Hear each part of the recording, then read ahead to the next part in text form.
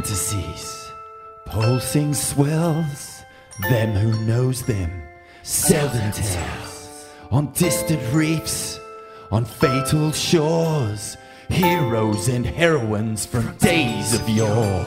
They live on the fringes, pack mondo cones, orbs of mortal consequence, pulverizing bones, adventures and nightmares for young and old.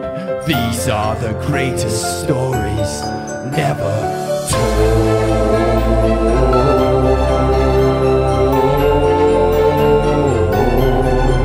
Never told. These are the greatest stories never told. Indo-punks do it better. With 260 million people, 18,000 islands, and literally thousands of world-class punk bands, Indonesia is the new home of short, fast, loud. On an otherwise ordinary Thursday night, Muddy J, owner of the Balinese punk venue Gimme Shelter, arrived at his bar to find the street inexplicably jammed with hundreds of punks and so many cars and scooters he couldn't even find a park. It was insane, he recalls. As soon as I turned in, there's some kid laid out on the road, he laughs. And I'm like, hold on a second, what the fuck? The nature of the crowd wasn't surprising. It was the sheer volume of people. As far as he knew, he'd booked a handful of Indonesian bands to play his bar like he does 3 to 4 times a week.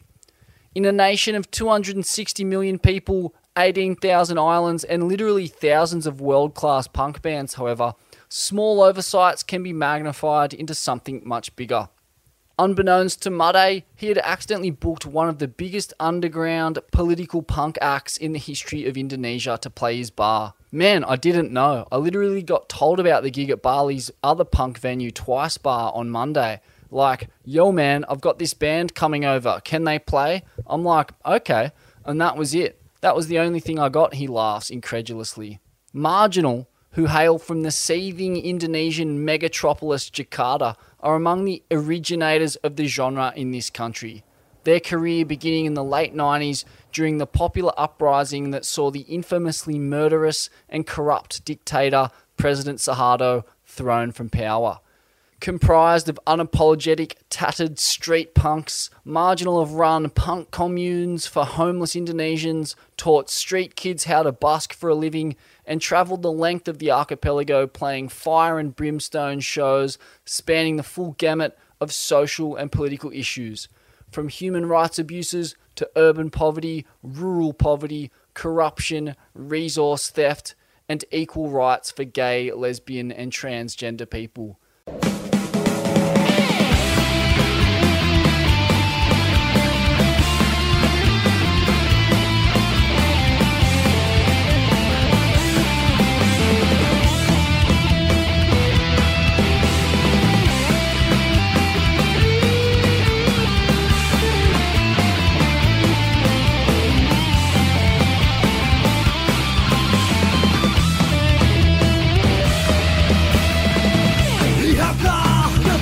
Kita yang subur dan kaya raya, sawah ladang terhampar luas, samudra biru.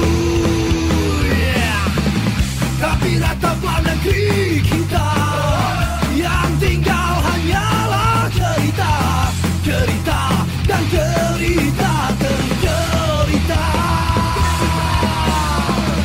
Pengangguran merebah luas, kemiskinan merajalela, pedagang kaki lima tergusur teraniaya. Bocah-bocah kecil merintih, melangsungkan mimpi di jalanan, buruh gerak dihadapi penderitaan. 4 tables broken, chairs smashed to pieces, one of the toilet doors came off its hinge. I was like, shit man, says Muddy of the gig, which pulled in a paltry USD $500 over the bar, a little less than $1 for each person who attended the gig.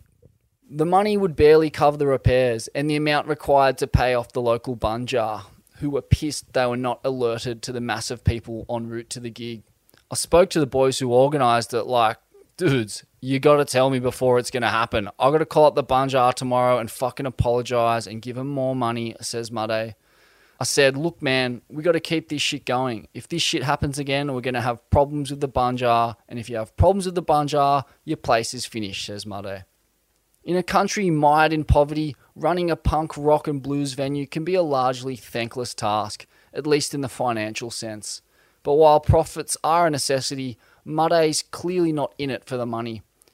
If you're going to create a scene, you need to have a place to play, he says matter-of-factly. It's fucking difficult, but at the same time, it was a fucking good gig. The kids had a good time, and one day those kids are going to have a job and they're going to come buy a beer, he says. Gimme Shelter, which opened last August, is the latest in a string of barely profitable punk venues in Bali.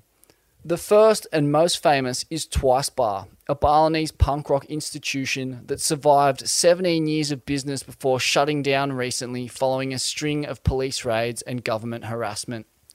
In a country still suffering a hangover from the 1965 genocide that saw up to 1 million students, socialists and left-leaning party supporters of the then President Sukarno slaughtered, being a dissident remains dangerous. The owner of Twice Bar, Jerinx, is also the frontman of one of the biggest punk bands in Asia, Superman is Dead, as well as a staunch environmentalist, anti-corruption campaigner and protector of Bali's cultural and spiritual traditions.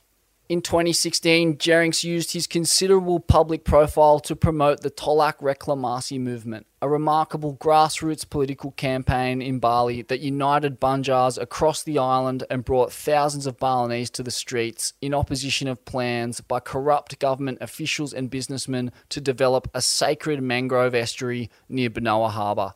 There's a lot of government people involved in it, and he's a big voice for it, a really big voice for it. So people were really trying to fuck with him, explains Mudday of Jerinx. But you can't kill an idea.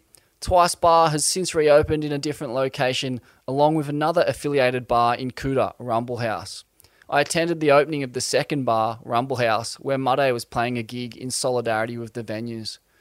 I told Adi and Jerinx that I wanted to play the opening of Twice Bar so that people knew there weren't any bad feelings, that there wasn't any competition. If I played there, everyone knows I'm cool with it, which I am, because Twice Bar was everyone's home before, he says. Mudday is not a punk musician and says he's quote-unquote not political. His background is in blues, where he's forged a reputation throughout Europe, Australia and America, and he's been signed to one record label or another since the age of 16. Raised in Australia by an English mother and Balinese father, he can't help but be a bit of an outsider, though he very much understands the importance of short, fast, loud music and the catharsis it provides to a people pincered by poverty and political corruption. Here you've got kids and they've got fucking nothing. And when you've got nothing and you back someone against the wall, what are they going to do? People get fucking angry. They get sick of that shit, says Mudday. Life's a bit more difficult here for your standard person, and when you have a difficult life, music is a good release for it. This is one logical explanation for the remarkable aptitude so many Indonesians have for music. As Mudday explains, music in Indonesia is like football in Brazil. Everyone can play. When they say they can't, you hand them a guitar and they can play 3 or 4 songs. When they say they can, they play like fucking Van Halen, he says. Paradoxically, just as much of the music that comes out of the punk and hardcore scenes are less concerned with politics, anger and inequality as much as providing messages of positive reinforcement to the youth. The music we're into has a message. It's not about us getting fucked up, it's about being positive, being straight edge, looking after your family and friends, keeping creative and stuff, explains Denny, a member of Strikes, one of the regulars at Gimme Shelter along with the other punk venues. From Medan, originally a poverty-stricken, quote-unquote, ghetto of 2 million in North Sumatra, Denny is motivated by the struggle in Indonesia, but says it is just important to find a way to deal with that anger. I love Indonesia, but I don't love my government. They just don't give back the things that they have to give. They are not transparent about the taxes and things like that, he says. If you have problems and you have your anger inside you, you get anger more and more, and it will eat you, you know? Through the music, through skate, through surfing, through art, through taking photos. It's kind of like meditation, you know. Otherwise you will get crazy. Just like your dog if you don't take it for a walk, he says. Strikes have supported Australian hardcore giants Parkway Drive and will open for New York punk legends Agnostic Front at Gimme Shelter in May. While honoured to get a gig alongside their idols, Denny is critical of the one-way nature of collaboration between many international artists and their Indonesian counterparts. Since I was a kid, since colonisation, we have been so westernised, he says. The record labels, brands, sponsors want to look cool by sending an artist to Bali to play, but if they come here, why don't they collaborate properly? Why don't they promote our artists over there? Why doesn't it go both ways, like a proper collaboration to help the Indo artists get more recognition, he says. It's not for lack of talent. In a nation of 260 million people, where punk and metal stand alone as the youth music and culture of choice, an abundance of world-class talent is an inevitability. The only thing stopping them getting their message out are geopolitics and, perhaps more tellingly, the apathy of Western artists and record labels. As an Indonesian, we can't travel a lot because of the currency, explains Denny. And not just the currency, the visas. If you want to leave the country, you got to go through a fucking lot, adds Mudde.